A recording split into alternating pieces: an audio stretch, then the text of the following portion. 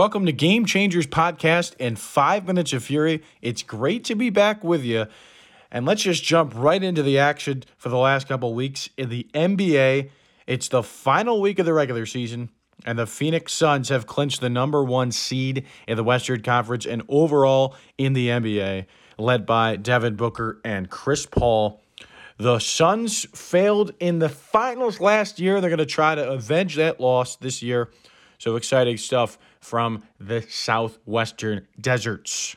The Memphis Grizzlies have been rolling with or without Ja. They're actually 20-2 without Ja Morant this year, which would be a better winning percentage than the 96 Bulls and the 2016 Golden State Warriors. Obviously a smaller sample size, but the Grizzlies, a very good team with or without their star guard.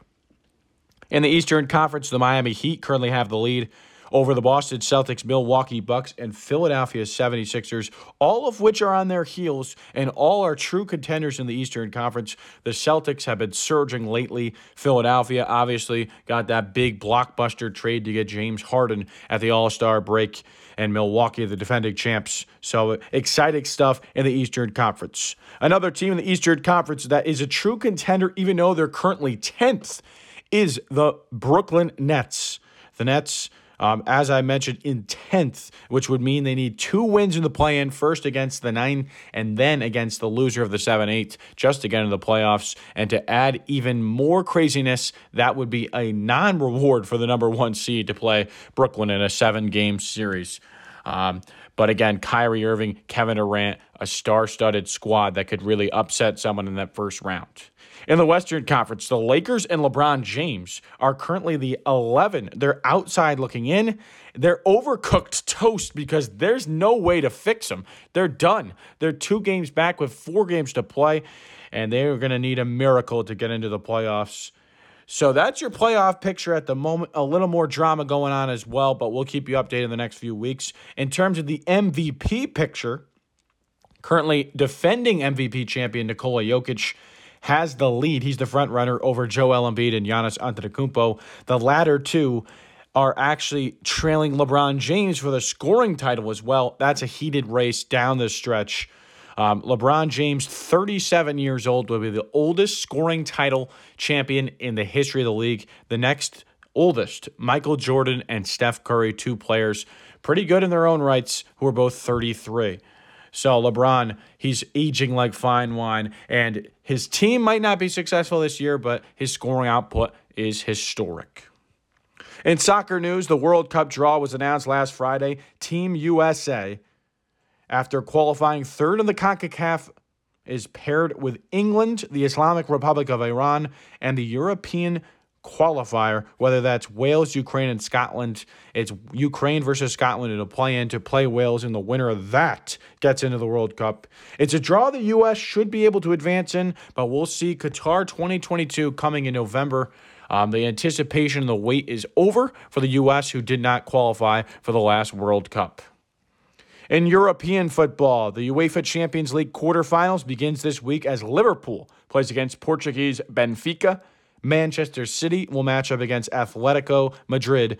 Atletico knocked off Manchester United and Cristiano Ronaldo in the last round and will look to take down another Manchester team in as many rounds. Villarreal, the Europa champions of last year, match up against Bayern Munich, and Chelsea will play against Karim Benzema and Real Madrid. As again, European football takes center stage. Also, some other headlines in football include a very tight race at the top of the English Premier League as Manchester City sits just 1 point ahead of Liverpool, and a game between the two coming up will be exciting and may be the difference maker in the championship race. Also, under Xavi, the Barcelona Football Club has really turned their page, beating Sevilla the other day. They are now in 2nd place in La Liga in the Europa League quarterfinals. They have the longest unbeaten streak in European football at this moment. From the pitch to the links, the World Golf Championship Dell Technologies Match Play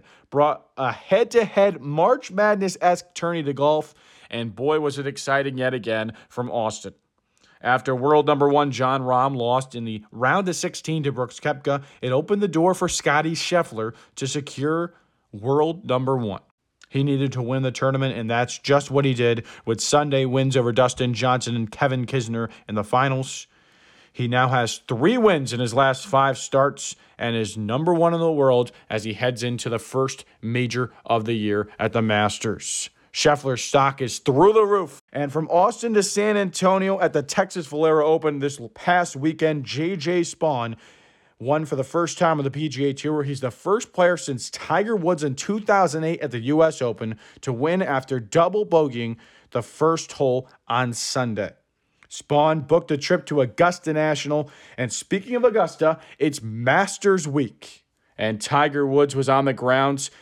Still a game-time decision according to him, but he looks ready, and according to Billy Horschel, he has the speed, he has everything back, so it would be an epic return for Tiger Woods. But either way, it will be an exciting weekend to unfold on Amen Corner. And at Kyle Hespeler, the Masters pool, there's 4 pots of players. You pick 1 from the top favorites, 1 from that second pot, and then 2 from pots 3 and 4. It's a $5 entry, again, to win at Augusta, a tradition unlike any other. It's no green jacket, but it is some cash. Tennis world move over. There's a new star in town. Carlos Alcaraz, 18-year-old Spaniard, was the Miami Open champion, becoming the youngest ever to win the event. And the French Open, the second major of the year, is on soon. So there may have a new Spanish headline from Roland Garros. The world of tennis should be in an exciting new spot as we transition away from the greatest 3 to ever play, Roger Federer, Novak Djokovic, and Rafael Nadal.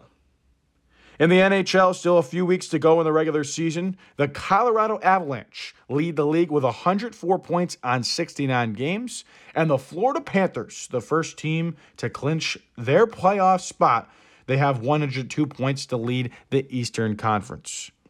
There's also a tight race for the Western Conference wild card spots, as Nashville and Vegas are just 1 point up on Dallas, again with about 12 games to play in the season.